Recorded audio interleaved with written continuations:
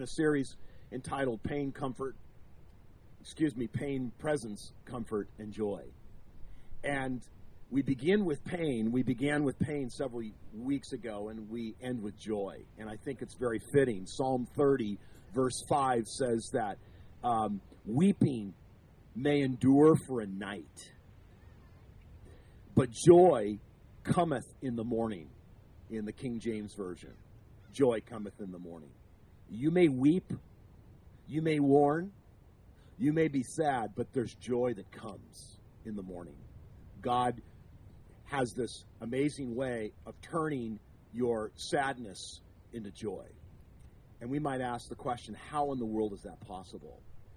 I think it's rather ironic that we end with joy, though we began with pain. And as I've shared kind of the journey of the last 4 months of my own life, which is really just kind of a minor issue compared to what many of you have faced.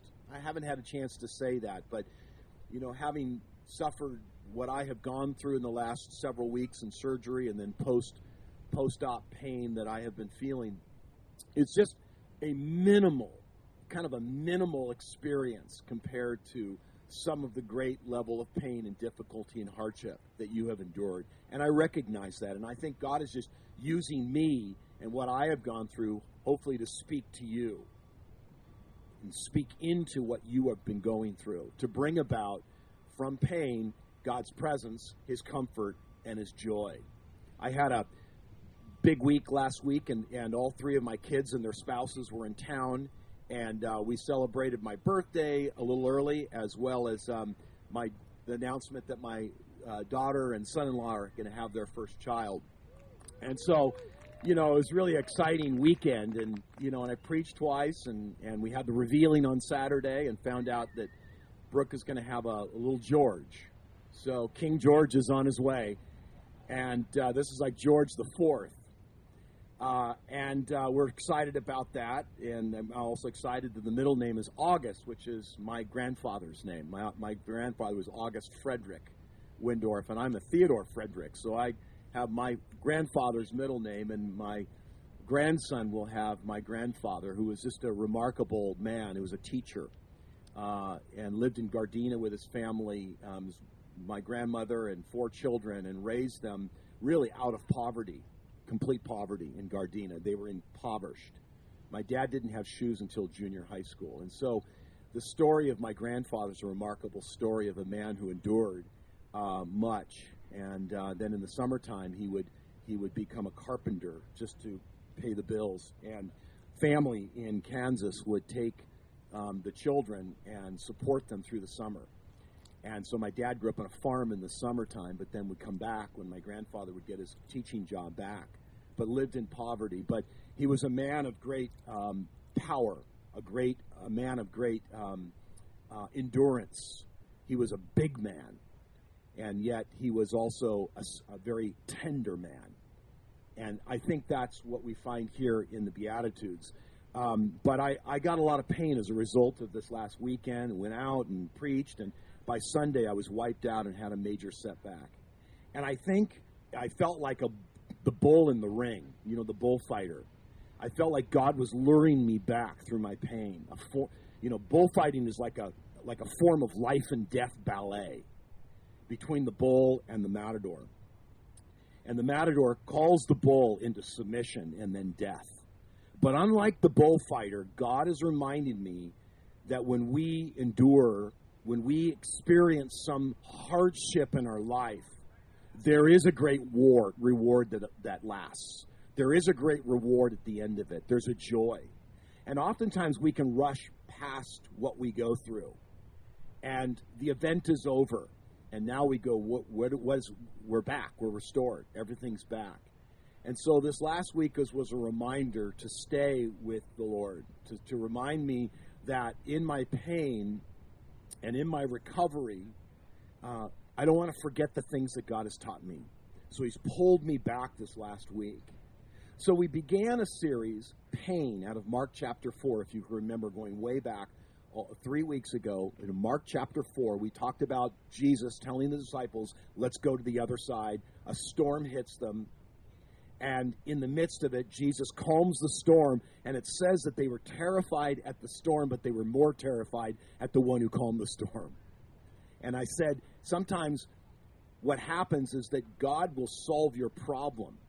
He'll solve your problem, but we'll become more terrified sometimes at the way in which he solves the problem, because what God does is he's inviting himself into your life. And sometimes that's more fearful than what you go through. That God is going to change things up. He wants to be present. He wants to be Lord of the storms in your life. They went through the storm, and it ended up with greater fear. Not what was outside of the boat, what was inside of the boat. And then we looked at presence. We talked about Job, the life of Job, and he lost everything in his life. In the Old Testament, we recount the story of Job as a man who literally was laid flat. I mean, he was not only lost his family, other than his wife, he lost his children and all that he owned, everything. He was impoverished. He was in rags. But he was physically stricken with boils and internal diseases, and he was just rotting to death, literally. And he realized that God's presence was the answer he was looking for. He wanted an answer from God. Why are you allowing me to go through this? And God shows up, and he got his answer. It was God himself, the presence of God. Eleanor Stump, I quoted this several weeks ago, that Job's suffering got swallowed up in the maternal loving nature of God, displayed by his love and concern for his creation. God is a maternal loving God. The third thing that we learned is comfort. In Isaiah chapter 40 last week, we looked at this idea that God wants to bring comfort to the nation of Israel. God wants to bring comfort to your life. And the way in which he brings comfort, he's like a conquering king, willing to forgive all wrongs double-fold in your life, in your darkest hour. As I mentioned, l'amour de Dieu est folie, the foolishness of God. God's love is foolish. God's love is folly. It's ridiculous how much God loves us, but it requires us for waiting on him for new strength. And this morning, it's Matthew chapter 5. We're going to learn about this, where joy really lies in the Bible. Where do we find joy? How do we get joy? Happiness and joy are found, here's my premise, in the willingness to pursue a deeper, richer relationship with self, God, and others. And we find that here, hidden in the Beatitudes, and I want to look at those with you this morning. I was reading a fantastic little book by a Swiss theologian the last several weeks called The Pursuit of Happiness. And he says that the voice of suffering is a strange voice. It silences all others and leaves us breathless and speechless. And he says the voice of God is much like the voice of suffering because it leads us into solitude. It quiets all other voices so that he might speak to us. And I think God wants to speak to us through the Beatitudes to bring us his joy, biblical joy. There's a lot of ways to define joy. The Bible defines joy as the joy of the Lord is our strength, that we find strength to live the Christian life by the joy of the Lord. Nehemiah chapter 8:10. Psalm 30 verse 5, I already mentioned that weeping lasts the night, but in the morning comes joy. There is a joy that God wants to instill upon you to restore your life with joy. Consider it all joy, my brethren, when you encounter various trials, knowing that the testing of your faith produces endurance. That's what James chapter 1 verse 2 says.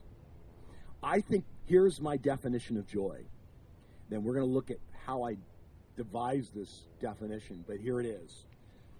Joy focuses not on the external circumstances, but on the internal change through a humble process of deep introspection of all your relationships. A deep introspection. Your relationship with self, your relationship with God, and your relationship with others. And I want to show you that here in this passage. But first, let's look at the source of joy before we look at the process of joy. And we notice that the source of joy is three things. First of all, notice 9 times, blessed, blessed, blessed. You are blessed if this is true of you. Blessed, blessed, blessed. Jesus uses this word blessed.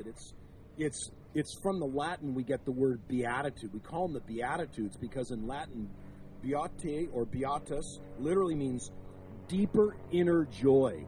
The deeper inner joy of the person.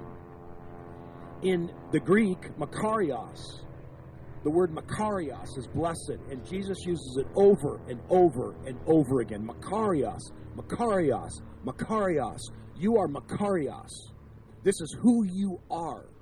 It literally means not just simply fortunate, but deep inner happiness.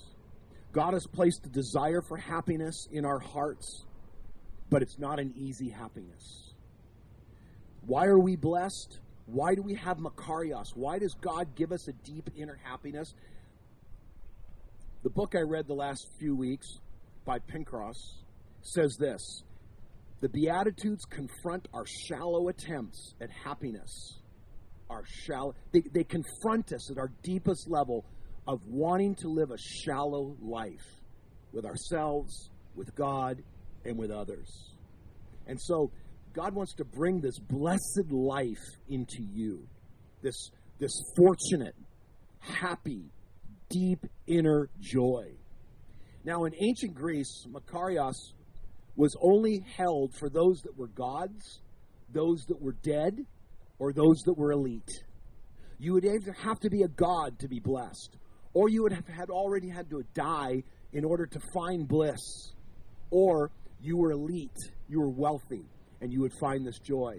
Jesus reverses that and says that you don't need to be a god, you don't need to be dead, and you don't need to be the elite. Here is what the blessed person looks like. I find that the source is God himself. Notice you don't make yourself blessed. Blessed is the one who is. Blessed is the one who is. It's God doing the blessing. God wants to bless your life. God wants to bring that blessing. He wants to bring that happiness, that fortunate life, that inner happiness into who you are. The problem is oftentimes what we haven't done and what we're going to see in the Beatitudes is that we haven't humbled ourselves. It requires humility. There's an old rabbinic story that says, a rabbi said in the olden days there were men who saw the face of God. Why don't they see him anymore? Asked a young student. Because nowadays no one stoops so low. See, in order to see the face of God, in order to receive the blessedness of God, it requires us to stoop low so that we might look up. And so what I want to do is look at the process of joy with you. And if you notice here, blessed are the poor in spirit, blessed are those who mourn, blessed are those who are gentle, blessed are the hunger and thirst for righteousness, blessed are those who are pure in heart, the peacemakers, the persecuted, and those that might insult you, the ones that are insulted for following after Christ. Jesus lists a series, there are 9 of them, of these beatitudes or these values, what one German theologian called a transvaluation of values. Literally, it's upside down. It's a reorientation of a new set of values to live your life by. And when you do that, God will bring a blessing into your life like you've never had before. And I grouped them this way. Notice in this text here, the poor in spirit, the mourn, and those that are meek or gentle.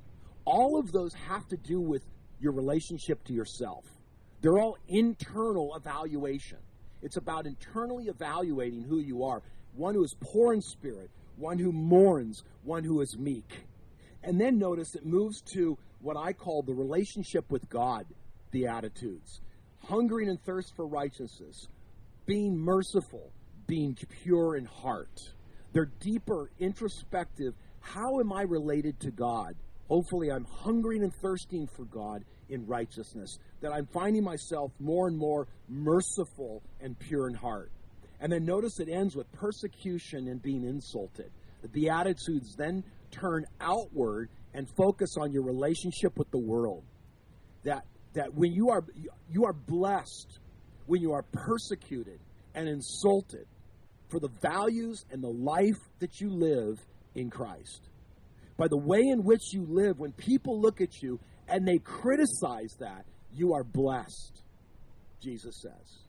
And so I just want to briefly this morning look at these categories. I mean, I want to give you a little insight into them because I think they're just invaluable to being kind of these markers of a new way of life for us as followers of Christ.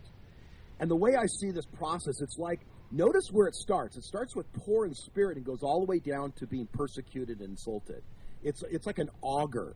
You know, an auger goes deep into the soil. And it's like what Jesus is wanting to do is dig deeper and deeper and deeper into your life. And he wants to go deeper and deeper and change the way in which you see yourself, God, and others, and change those relationships. And the auger goes deep into your life, and you're getting into ever more real relationships. You see, it's one thing to come clean with yourself and say, I'm poor in spirit. I'm mourning for who I am as a person. I've become more meek. It's another to be honest with your relationship with God, to begin being hungry and thirsty for righteousness. And then it's far more deeper to be willing to be persecuted for the faith that you have.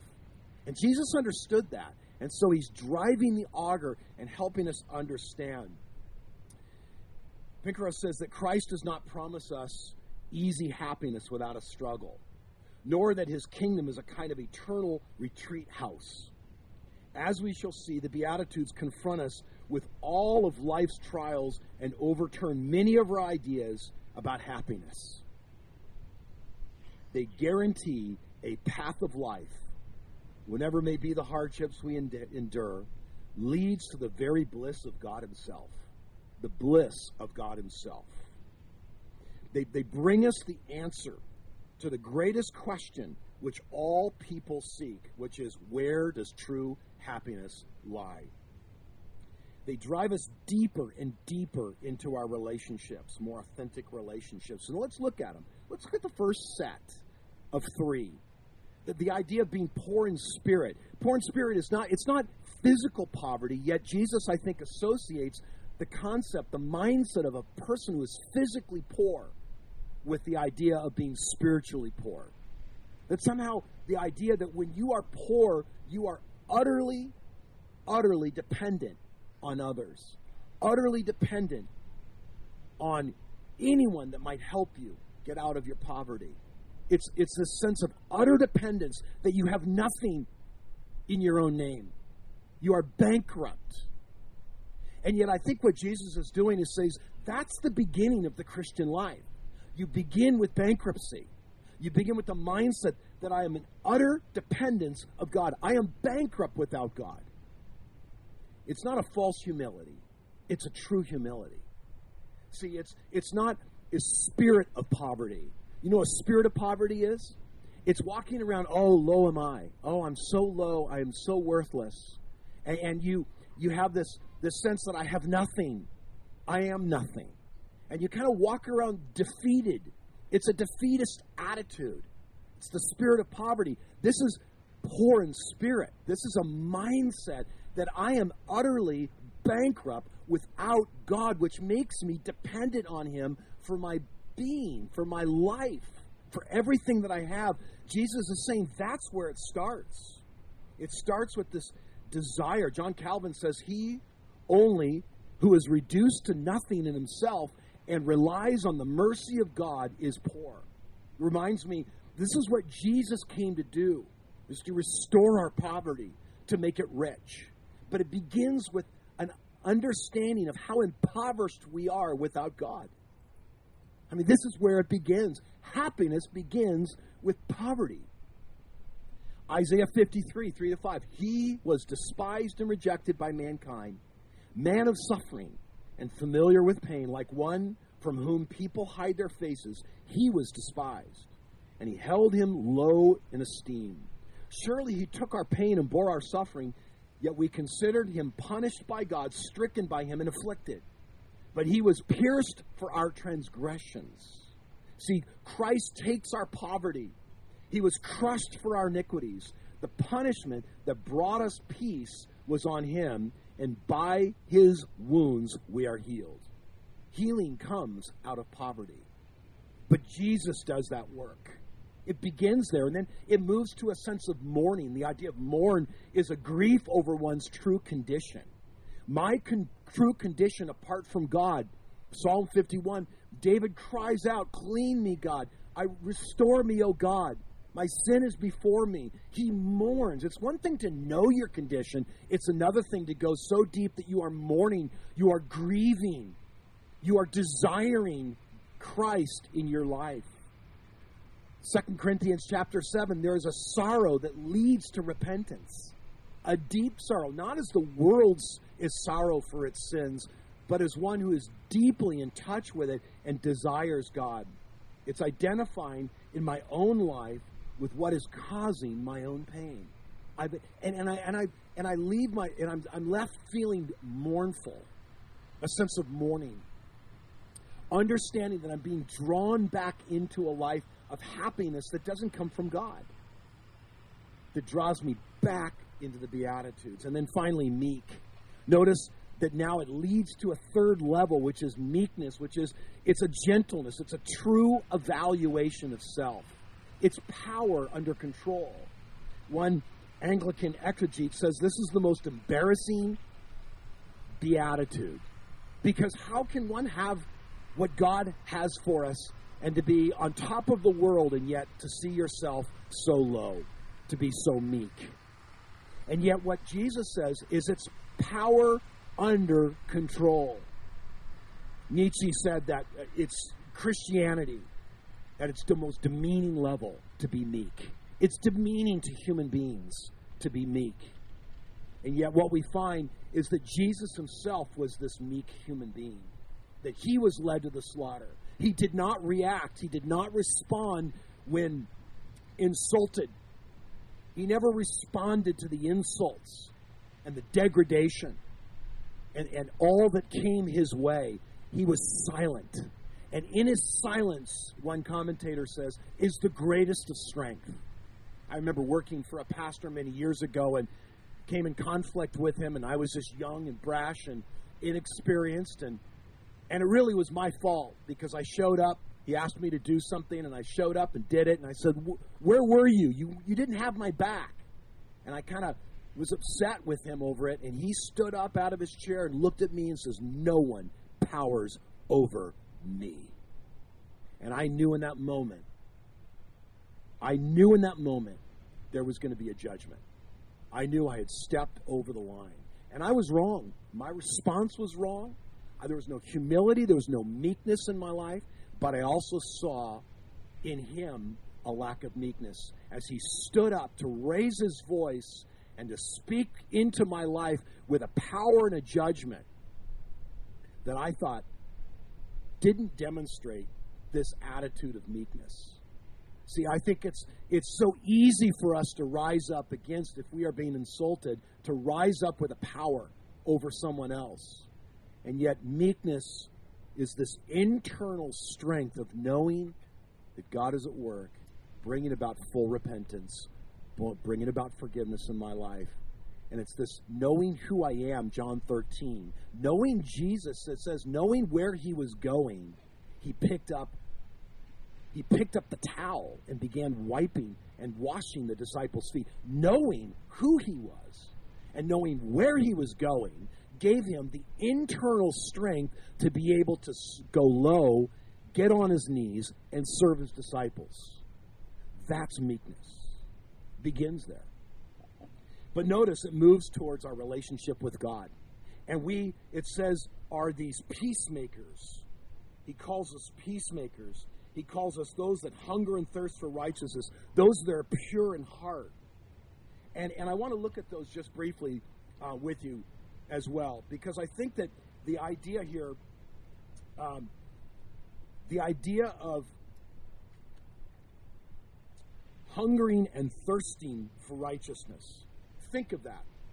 Think of this idea of hungering and thirsting for righteousness. That there's a deep inner hunger in our lives for what is of God, what God wants to do in our lives. Romans chapter 5, verse 1 says that we have been justified by God through faith so that we might have peace with God. God is the one bringing justification. That is, he's restoring our souls. He's renewing us. He's bringing restoration into our lives. And the one who hungers for that is the one who understands that. And there's a deep hunger that results. That I desire more of this. I desire more of God. I'm wanting to hunger more and more. That my appetite is changing.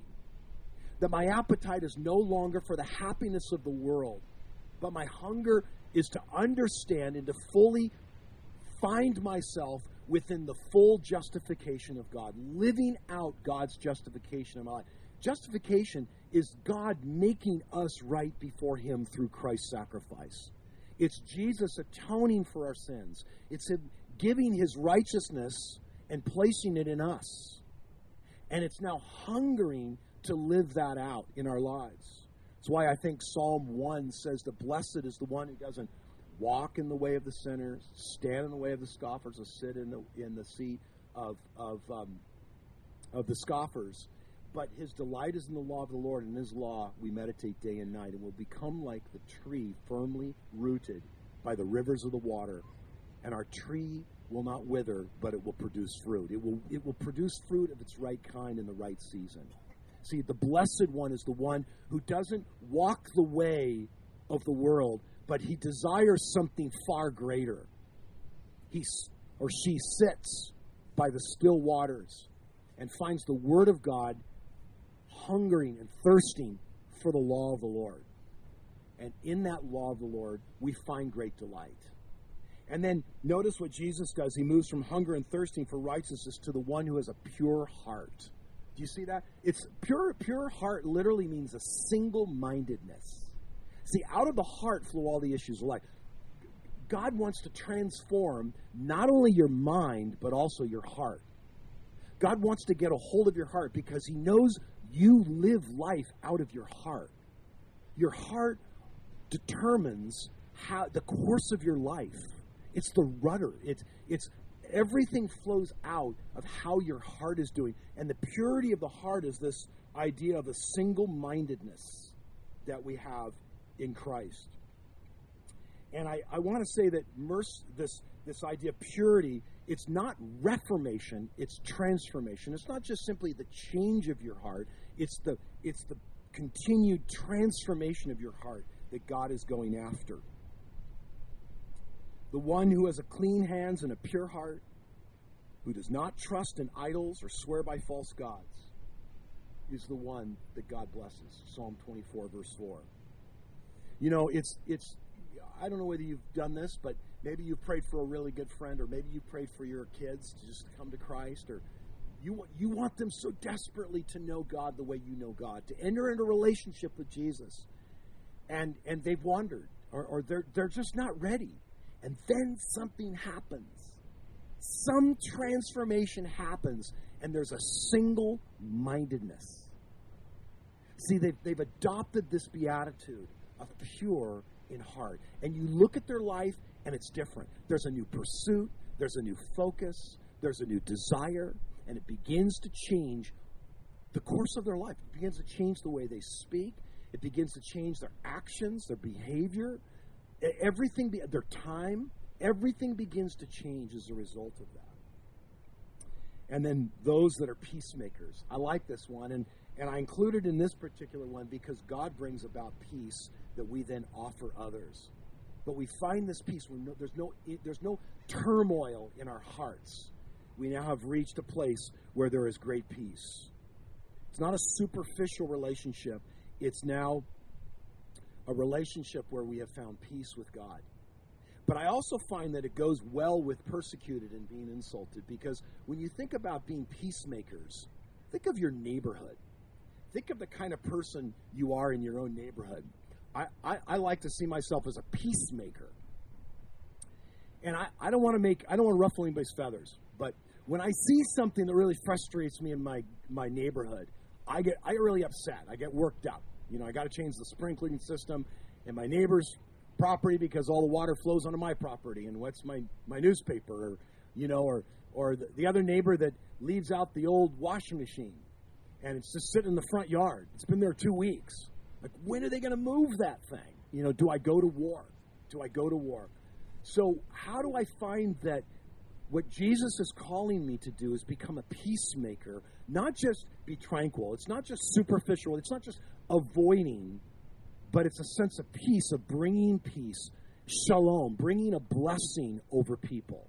Not just being frustrated or avoiding frustration, but actually stepping into blessing other people.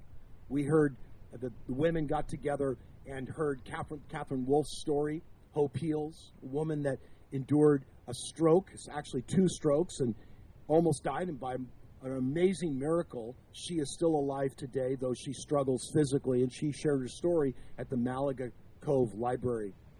And there were many women there. And my wife, before, took one of her books by our neighbors. And this woman had suffered a stroke many years ago. And dropped that book off with a little special note saying, you might be interested in the speaker this morning. I mean, extending a blessing to a woman that has endured hardship in her life. That's who we're called to be. And notice it ends with being willing to be persecuted and insulted for your faith. There's no greater test of faith than to be able to stand up to your faith and know that other people might actually judge you for it. And Jesus says, blessed are you. And notice how it ends. Note how this whole Sermon on the Mount ends. Here it is. It says, when all of this is true of you, when you pursue a deeper life in a changed relationship with yourself and with God and with others, notice what happens. Rejoice and be more rejoicing. Do you see that? He uses the word joy. It's in the same, what we call, semantic domain as the word makarios. The blessed one is a happy one. The blessed one is a happy one because they're filled with joy, a true joy. God puts a true joy in our hearts when we begin to live the Christian life based upon the values that Jesus has given us. And then it says, Jesus says, rejoice, and rejoice some more. Be really glad. Be super happy, for your reward is in heaven. That's great. For in the same way that they persecuted the prophets who were before you, there is great joy. And sometimes our greatest amount of joy will not come until heaven. Sometimes for some of us, we will wait till heaven to experience that joy. But what I have found, one particular commentator says this, it is self-evident that in any persecution context, the reward spoken of must lie in the future. But notice this. He says this, and I think this is profound. That holds true here, but it's a confidence about the future that can and should produce joy in the present in full contradiction of the present painful circumstances. You think of it. The joy that awaits the believer in eternity when united with Christ is so great. And yet what this commentator is saying is that should impact and produce a kind of joy in this life no matter the pain. There is a great joy that awaits us. But the joy comes also in living as Christ has called us to live. That's the challenge. Are you happy? Are you really happy? Do you find happiness in Christ or somewhere else? Happiness lies in the deep inward pursuit of God and His values that changes all of your relationships. May we be the kind of people that pursue these values on a daily basis, as a practice, as a lifestyle. Let's pray together. Father, as your word says that joy comes in the morning. And here it is this morning. And we desire that joy. And it's not as the world gives. It is not fleeting. It is not superficial. It is not wrapped up in some event or some possession. But it is found deeply embedded in the life that you have challenged us to live. And so, Father, as we pursue that life and go deeper, more honest, and become more honest with ourselves, with you and others. Live out more of a real, authentic life. I pray, Father, that that joy may be manifest in us this morning, that we might find that joy, might experience that joy, that it might be the very joy that gets us through, that keeps us going, that wakes us up in the morning, that drives us. It's a reward that you give us, and we eagerly seek it. Now as we go to the table, many of us probably come, maybe not necessarily from a perspective of joy, but maybe sadness or hardship or discouragement. And I pray, Father, that the cross of Jesus, the sacrifice of Jesus on the cross, that he bore our sins and our iniquity and our pain and our hardship to replace that with true joy. May we come this morning to the table and receive the bread, and we receive this juice that symbolizes, that represents your very flesh and your blood spilled out, the one sacrificed for us. May we come. May we come and release what it is that we are holding on to and receive your joy. Amen. Thanks for being with us this morning.